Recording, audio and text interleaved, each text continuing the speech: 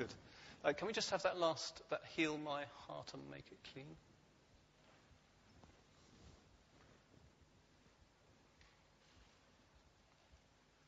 I find these things hard to sing, I have to say. And that's one of the reasons why we're reading 1 John.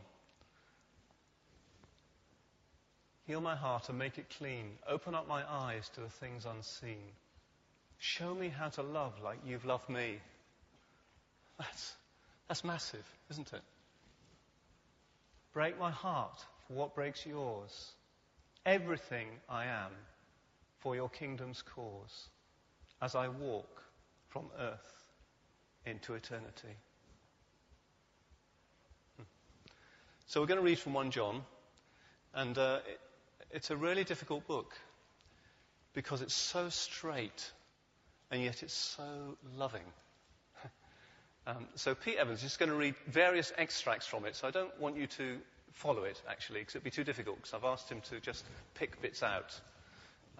I'd like to read the whole thing and then actually not say anything, but that may not help everybody, so I will be saying something. So Pete's just going to read various extracts from 1 John. So just shut your eyes if you want, but listen to it. Yeah, just listen.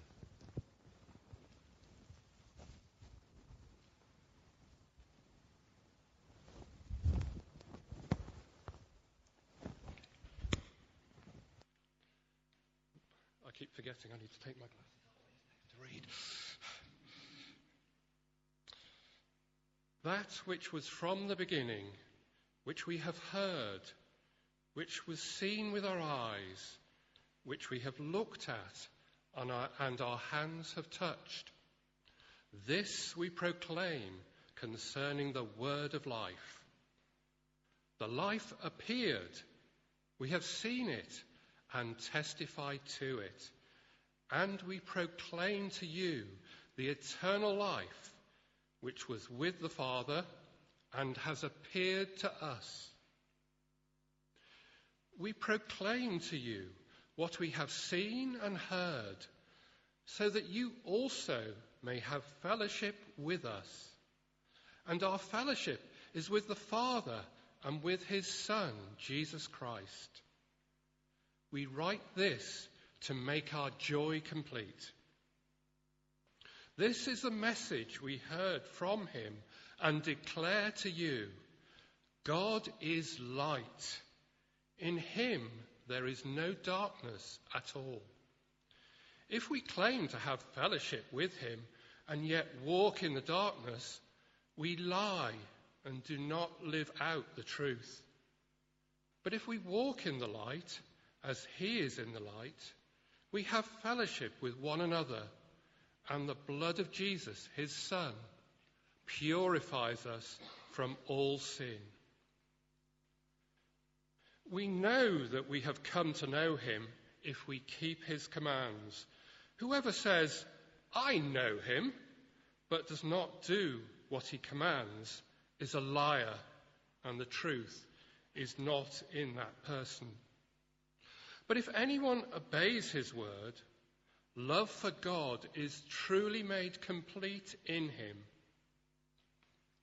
This is how we know we are in him.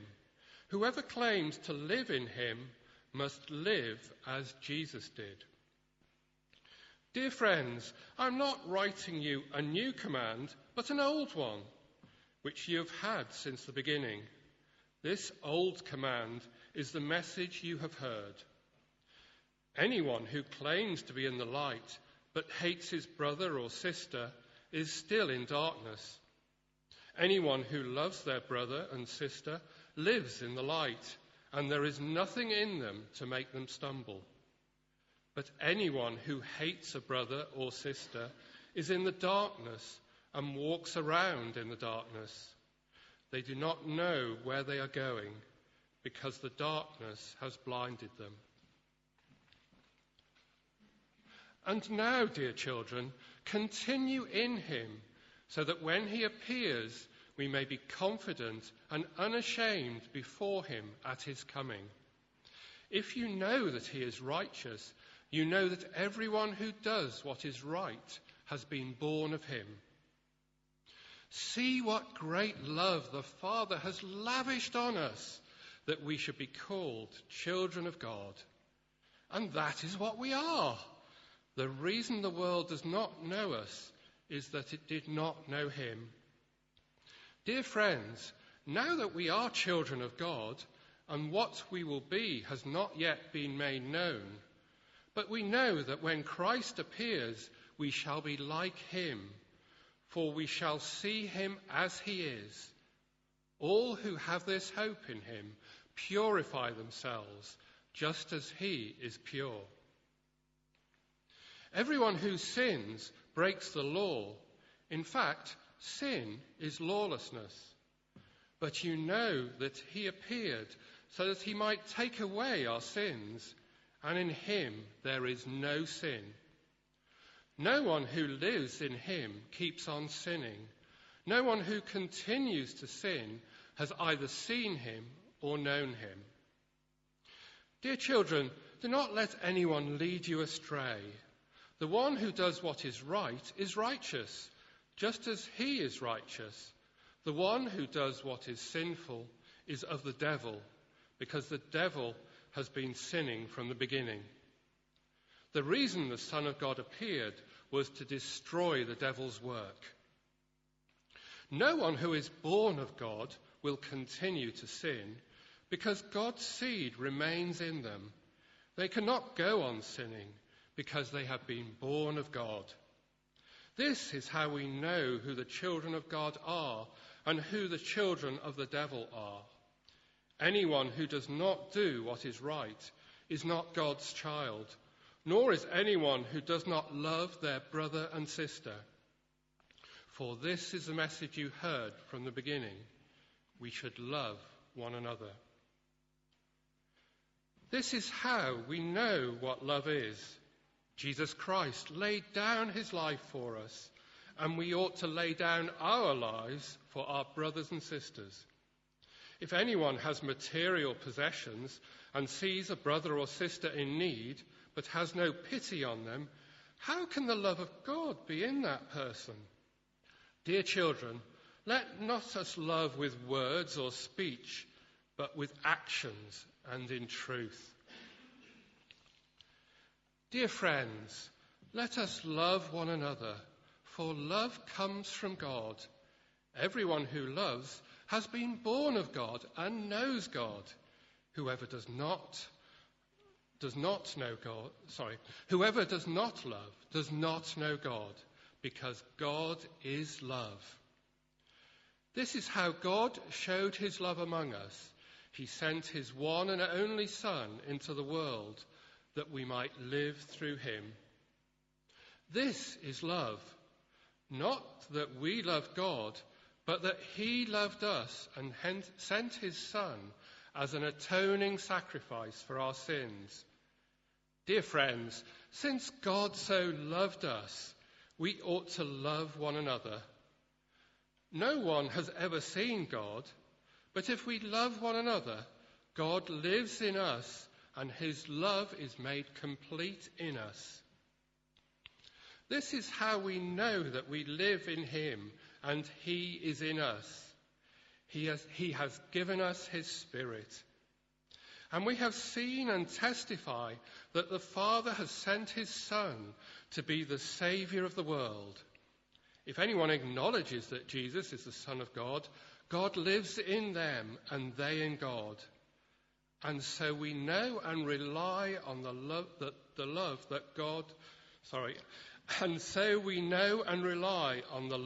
God has for us. God is love. Whoever lives in love lives in God, and God in them. This is how love is made complete among us, so that we will have confidence on the day of judgment. In this world, we are like Jesus.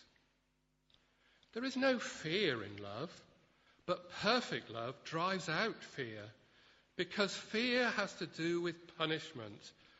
The one who fears is not made perfect in love. We love because he first loved us. Whoever claims to love God, yet hates a brother or sister, is a liar. For whoever does not love their brother and sister whom they have seen cannot love God whom they have not seen. And he has given us this command: anyone who loves God must also love their brother and sister. Dear children, keep yourselves from idols.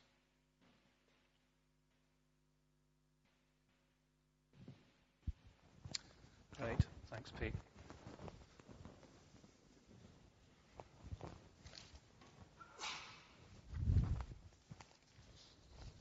It's challenging stuff, isn't it? John was an interesting man. He was a fisherman. On the men's weekend, actually, Dave explained a bit about him. Said he was like a kind of coal miner of today, probably. We think, he talks a lot about love. He was some kind of soppy, sort of fluffy person. But actually, he was called the Son of Thunder. And I think probably he was a very difficult character, which is perhaps why he appreciated love so much. He was the son of Zebedee, and his mother was called Salome. His brother was called James. And as I say, he was nicknamed the Son of Thunder. And he wrote in John's Gospel, which he also wrote, obviously he wrote John's Gospel, he called himself the one who Jesus loved. I wonder if he felt very unlovable, which is why he could write so freely about how much God had loved him and how much, therefore, we need to love each other. And it's such a challenging book because he's so straight. He's a fisherman talking like it is. I'm not very good at that, as you may know. I'm a bit polite. I'm even looking smart today, but the person who asked me to wear a jacket isn't even here. So that was a waste of time. But my prayer, well, I'll pray it. God, shine your light into our lives so that we really do see ourselves as you see us. That's a big ask, but we mean it. Because we want to be the kind of people you have created us to be and saved us to be and long for us to be, individually and together. So speak, God, I pray today. Put your plumb line amongst us. Amen.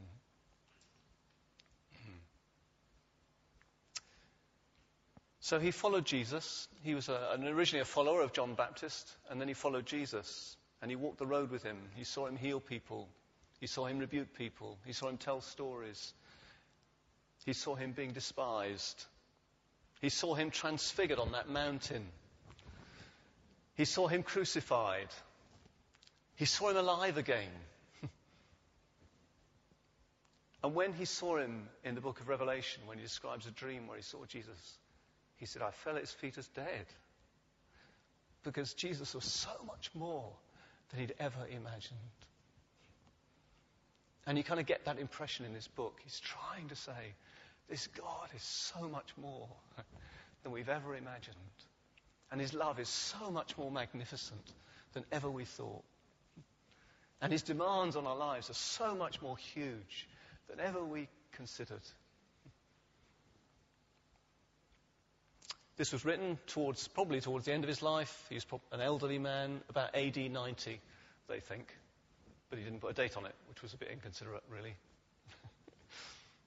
So, he starts that which was from the beginning. And a lot of the letter refers right back to the beginning. It's looking at the whole creation story. It's looking at who God is. He talks all about light and dark. He talks about walking with God, like in the Garden of Eden. He talks a lot about sin. He talks a lot about God being three in one. Well, he puts it that God is Father, God is Son, God is Spirit. It's all in there. It's like from the beginning. And he's walked with this man Jesus, and he's concluded this was God himself. All that's written in the Torah, all that's written in the Old Testament, somehow it lived in this man, this person, this Jesus. And we're invited into fellowship with him. It's no wonder he talks straight, and yet, wow. So that's why there's a plumb line here. Because there's a feast for us to come in to the presence and fellowship with Jesus. And at the same time, there are standards and demands. In terms of our journey as a church, for those of you who come here regularly, you know that we're having a lot of conversations at the moment about the way ahead and stuff like that. And I just want to make a plea that we never lose sight of what this is all about. Because it's not about us at all. We're just here. God is who he is. And we are to align ourselves with him. Isn't that right? Somehow we think it's our church. What a travesty. What an awful thing to think. When God has died to win a bride for himself and invited us into that. So as we do all the thinking, please, by the grace of God, let us be worshipful in it and keep God central. He's the one who's Lord of all. He's the one who walks amongst the churches through the eons of time. He's the one who knows everything about us, individually and corporately. He's the one who rejoices, who grieves, who weeps, who dances over his church and over the lost that he longs to see saved. We fall at his feet as dead. Let's not forget that. And he's the one who's still speaking. I pray that we'll hear his voice, because he is speaking. And then and I'm praying for you and for me, that we have courage then to say what we hear and share it together.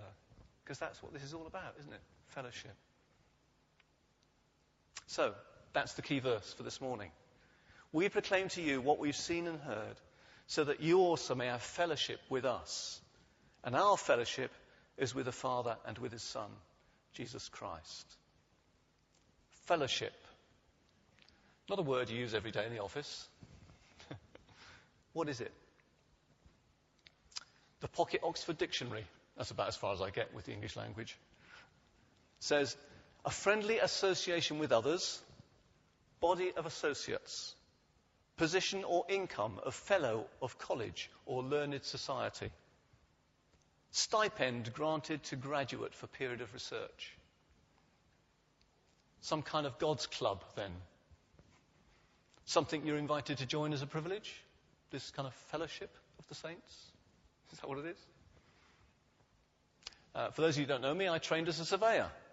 And I became an associate of the Royal Institution of Chartered Surveyors. I had to pass exams, prove that I knew my stuff, and then I had to prove I had a good track record, show myself worthy of being invited to be a fellow of that great institution of chartered surveyors. I was invited into the fellowship. It sounds awfully like church as it shouldn't be, doesn't it? So what is fellowship then? Thank God it's not that. Now, I'm not a Greek scholar, so no doubt someone will correct me. But the word that's used is koinonia, which comes from the word koinos, which means common. And it means to share in common. That's fairly straightforward. So it's not some certificate you have to earn and have good behaviour. To share in common. And when I was at college, I was invited to go to a fellowship by this really nice guy. Now, I'd never heard of what a fellowship was. I was just a student, and I'd been a good Anglican up till then. Well, actually, I wasn't a good Anglican, but I was brought up as an Anglican. He said, come along, we go to a house fellowship, and we have elders. And I was terrified. I really was so nervous. I thought, what on earth is a house fellowship? And what are elders? I really thought that elders were kind of wizened old men, a bit like, I don't know, they'd go to Glastonbury or something, and they'd have long white beards, and they'd sit there muttering. And what happened at this place? I was quite scared. My parents actually thought it might be a sect. They were quite worried for me, I think. So I went there. I was scared, and it blew my mind. Fellowship means to share in common. And when we read in Acts of the first church, there were a group of people who had a transforming encounter with God himself. And it so impacted them and turned their world upside down, they gave up everything to follow God. And they shared everything that they had with others, like that song, Everything. They shared it with others who were seeking the same thing, and they used it to bless other people with what God, to tell them what God was like. And when I went to this house fellowship, that's exactly what I discovered. I'd never heard of it, never seen it.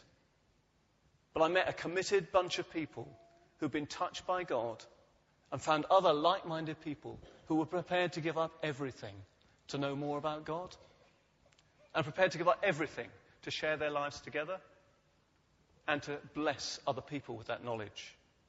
And I mean everything. Committed the time, resources, energy, relationships. We met regularly, Tuesdays, Thursdays, all day Sunday, to worship, to pray, for teaching, to play football, to eat, lots of eating. We did DIY together. We painted people's houses together. We shared cars together. We shared money together. And I long for those days. I do. I long for it. But the main thing in common was not doing those things. It was God himself. I'm sure I've said before, when we used to go to gather on a Sunday, we used to go with a sense of trembling because we knew God was there. We came prepared. And if we didn't feel right with God, we got right with God individually and then went thinking, what is God going to say to me today? Because I want to move on. I want to know him more. I want to give more to him. It was scary and wonderful because you knew there was a God and a bunch of people who accepted you just as you were and loved you to bits and would help you out. So, 1 John. John says, we proclaim to you what we have seen and heard, so you may have fellowship with us. That's kind of what I've just said, isn't it? That's what I discovered, these people who had fellowship. He then goes on and says, and our fellowship is with the Father and with his Son, Jesus Christ. So what does sharing in common with God mean? In the beginning, as John says, in the beginning, God shared everything with man. They walked together in the garden, didn't they? They communed together. God shared his creation with Adam. Adam shared God with himself. It was a walk.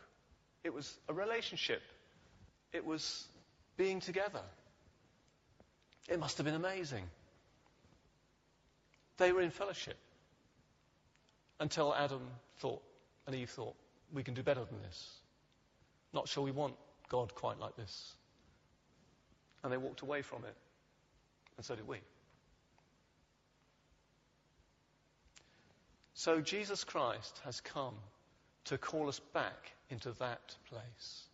And one of the words that repeats itself in 1 John is walk, live, abide, if you read a different version. It's all about communion, which is another way that this word koinonia is translated. It's all about communion, all about relationship with God. And it's got to spill over into relationship with each other in the church. It's got to. It's just impossible not to. It has to.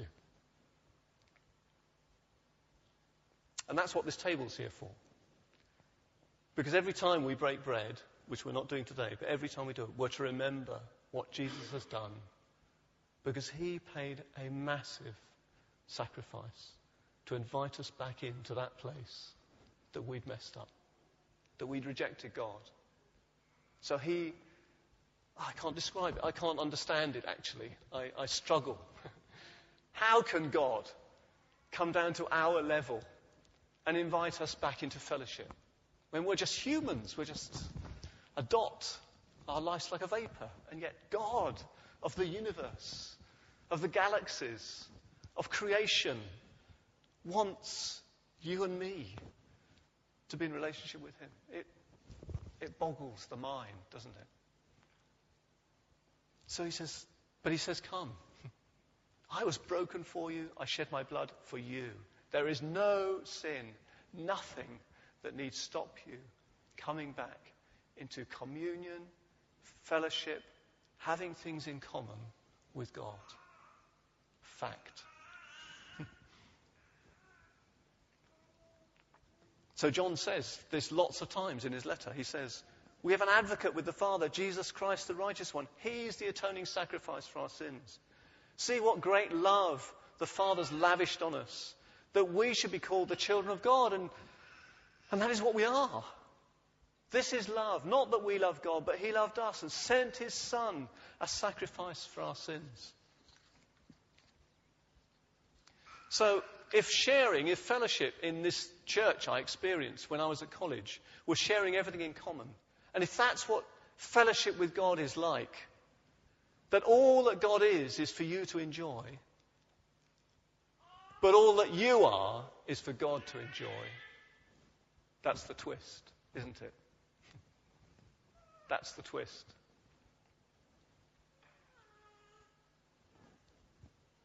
And what does that look like? Well, walking with God in fellowship with him. Does it mean everything goes fine? Of course it doesn't. And again, in 1 John, this theme comes through. It's knowing the anointing of the Spirit. It's knowing when times are tough that God is with you. That's what it means. If you read the last chapter of John's Gospel, so John's written all about Jesus' life. We then get to the last chapter, and it's all about after the resurrection, and Peter comes along, and I think he's probably fed up, doesn't know what to do next. He really doesn't know what to do. Jesus is resurrected. Okay, now what? He says, I'm going fishing. We can be fishing around for things all our lives, can't we? I'm going fishing. And Jesus comes into that moment, not in rebuke, but he puts a table on the beach, so to speak, and says, come back into fellowship, Peter. I know you've messed up. I know you've let me down, but come back into fellowship. What a promise. And part of the promise which Peter stepped back into was, Jesus said to him, when you were young, you did what you wanted. But when you're old, people are going to carry you where you don't want to go. Peter still stepped into that because he knew that God was with him. Wow, that's fellowship, isn't it? It's not ease. It's knowing you're walking with God, and God is walking with you. So, if that's what God has done, it's like John is beside himself to say, then how should we be with each other? And it kind of gets, I nearly said the word boring. I don't mean the boring. It's so repetitive about loving your brother and your sister, doesn't it? It's kind of over the top. Clearly, John really meant it. If God is so generous to us, then it stands to reason we ought to be generous with other people. This is how we know what love is. Jesus Christ laid down his life for us, and we ought to lay down our lives for our brothers and sisters. If anyone has material possessions and sees a brother or sister in need but has no pity on them, how can the love of God be in that person? Dear children, let's not love with words or speech, but with actions and in truth. I find that a constant challenge to me. I think it is to us. We're very good at words, aren't we? We're all pretty intelligent here. Depends how you measure it, doesn't it? But action. There's a good story, isn't there, about two brothers in the New Testament that Jesus told about loving your brother. It's called the prodigal son. I expect we all know the story. I won't say hands up if you don't, because that would be ridiculous, wouldn't it? I guess we know the story of the prodigal son. I'm going to assume you do. In outline, it's the story of two brothers. It's in the context of other parables about being lost. So it's about something getting lost. And in this one, it's about the father losing a son. The younger son was a rebel. He asked for his inheritance, which at those days was a third of what the father owned. He took it, went off and blew it, did what he wanted, and then realized that he had nothing. And he wanted to go back to the Father again. He felt awful, desperately sorry, but knew that if he went back, he wasn't owed anything because he'd blown it. But the Father not only had him back, longed for him back. His other brother, the older brother, was furious. And it says this: the older brother became angry and refused to go in to the welcoming party. So his father went out and pleaded with him. But he answered his father and said, "Look, all these years I've been slaving for you and never disobeyed your orders. You never gave me a young goat so I could celebrate with my friends. But when this son of yours," not my brother, notice, "who squandered your property with prostitutes comes home, you kill the fattened calf for him." "My son," the father said, "you're always with me, and everything I have is yours." That was fellowship. The potential for fellowship was there. Everything I have is yours. Who was the lost son? It was the elder brother, wasn't it? We don't know whether he ever entered back into fellowship with his father. The story ends with a bit of a question mark. The young son came back, but the older son, the religious, the good one, we don't know. I think it was meant to be like that. You see, it would have cost the elder son, because all the father had was now his. So throwing a party would have cost him too.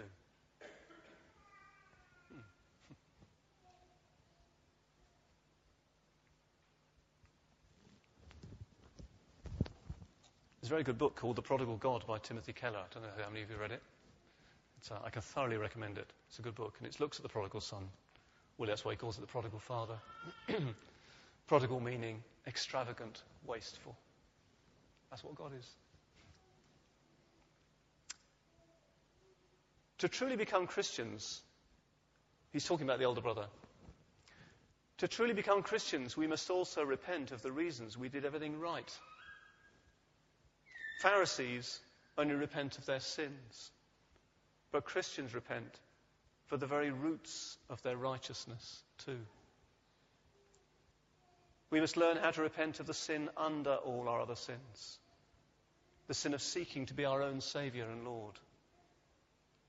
We must admit that we've put our ultimate hope and trust in things other than God, and that in both our wrongdoing and right doing, we've been seeking to get around God or get control of God in order to get hold of those things. It's only when you see the desire to be your own Saviour lying beneath your sins and your moral goodness that you're on the verge of understanding the gospel and becoming a Christian indeed. When you realise that the antidote to being bad is not being good, you're on the brink. If you follow it through, it'll change everything. How you relate to God, yourself, others, the world, work, sins, virtue. It's called new birth because it's so radical.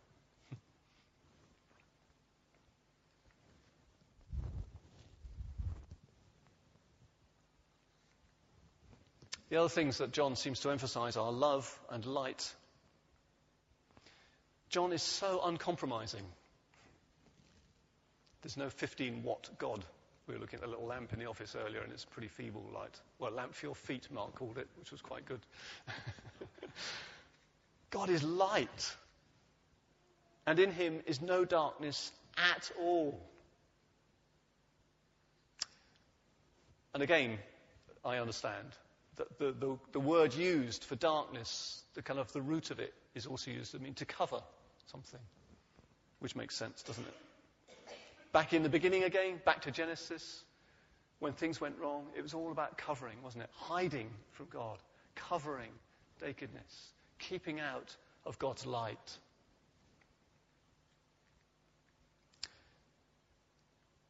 You cannot say that you're living in relationship with God and be hiding something from him. That's what John says. You cannot. You're a liar, John would say. It's tough, isn't it? You cannot. Here's a couple of examples. I was reading a little meditation this week on Mark 12, and it says, Jesus beheld how the people cast money into the treasury. And the comment was, I wonder how many of us would feel a bit embarrassed if Jesus beheld how we cast our money into the treasury. The word means he watched because he wanted to get something out what was going on. Isn't that amazing? I'll bet the woman with her mite didn't know that Jesus was watching, or the rich people who threw in lots of coins. But Jesus was watching. I'm not pleading for your money. Please, no way, and nor is the church. But somehow money is precious to us because Jesus talks a lot about it. A lot more than he talks about sex or homosexuality or some of these big things that we all get up on our high horses about. Money is one of the biggest things. I often wonder what it would be like if my finances were displayed on a screen up there for everyone to see. What would I feel? Sharing in common?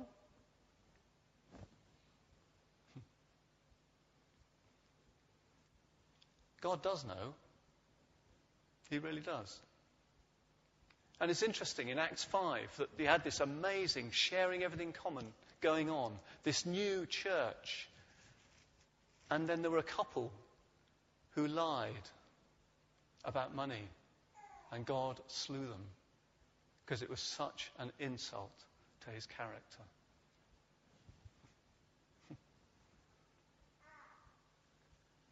And sacrificial living. I'm going to tell a story. Not sure whether to include it or not, but I'm going to say it anyway. There was a minister who was seeking to ensure a particular needy person was getting all the help possible in terms of ministry, practical administration, dealing with local authorities, etc. And there was progress. He wasn't a particularly easy person. And there was a need that occasionally this person should have the opportunity to go to someone else's house for a meal, just so they're not locked into themselves. The minister mentioned this to a few folk from the church.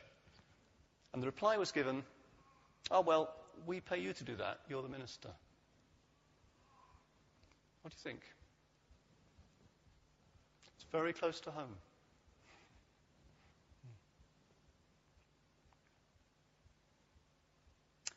The forum meetings have had a theme that has come through.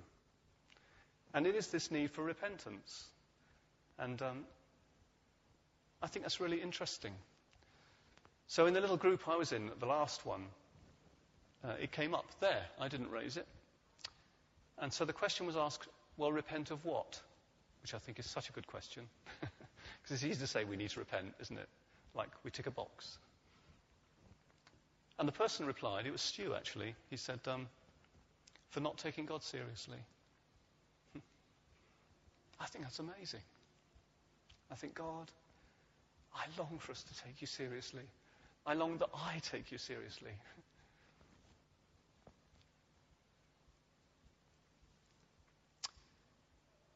And this fellowship with God, we need revelation, don't we? I guess. We've got to believe some things, but we also need revelation. God has done everything for us. Everything. He has given everything to win back us to him. Jesus didn't come to a cross so that trees could grow better or that something about creation could be adjusted. He came back so that you and I could be in relationship with God himself.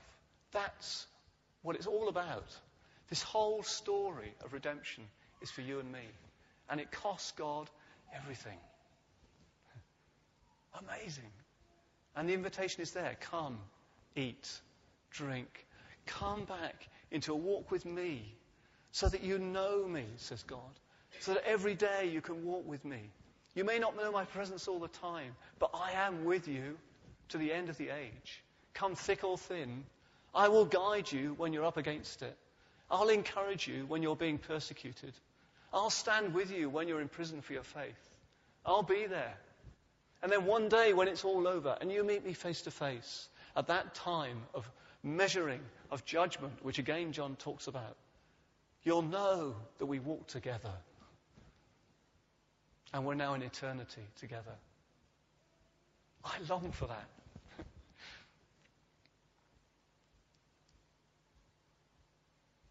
But we have to come up to the measure. I do believe that. And I think this is a season for this church where there is a plumb line. It came in Amos, didn't it? And we're listening to these minor prophets, and it's strong stuff. We have to say, God, can I take you seriously? I will take you seriously. I'll wait on you. I'll pray. I'll get up in the night. I'll talk to other people. I'll be serious. Because God's serious. The wonder of it. He's serious with us. And then John finishes by this little phrase, keep yourselves from idols. What a funny thing to say at the end of this letter. Keep yourselves from idols. Well, he hasn't talked about idolatry, has he? Did he talk about statues and images? What's an idol? A likeness. Something false. A powerless thing. And I guess John was saying, don't go for something plastic. Don't take an imitation that isn't the real thing. When there's life here, God's given everything here. Please don't settle for something less. Keep yourself from idols.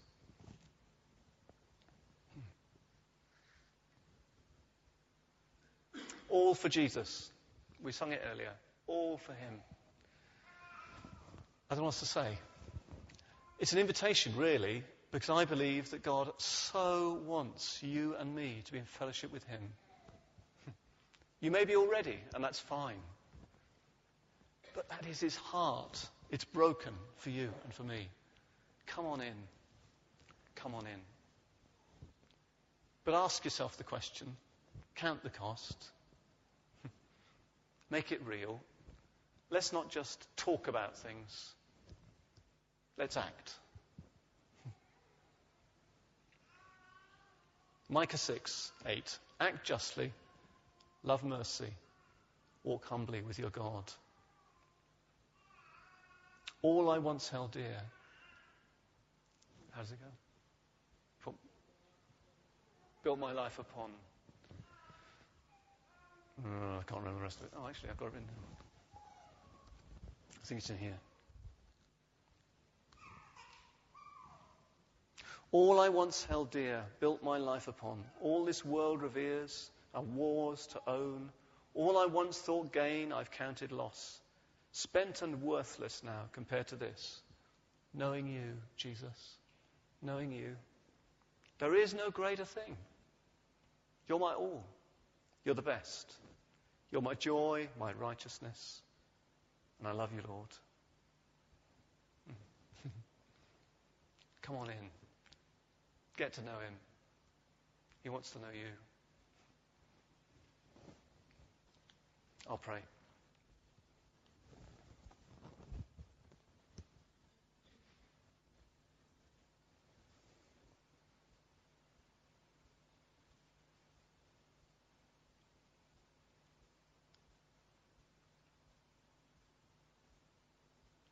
Lord, your spirit and life. I've spoken words. I pray, God, Holy Spirit, breathe into our lives true life, spirit. You yourself, God, make us truly live for you and for others who don't know you yet. God, come, I pray. Do more than we can ever imagine or ask or think. Because you have paid the price.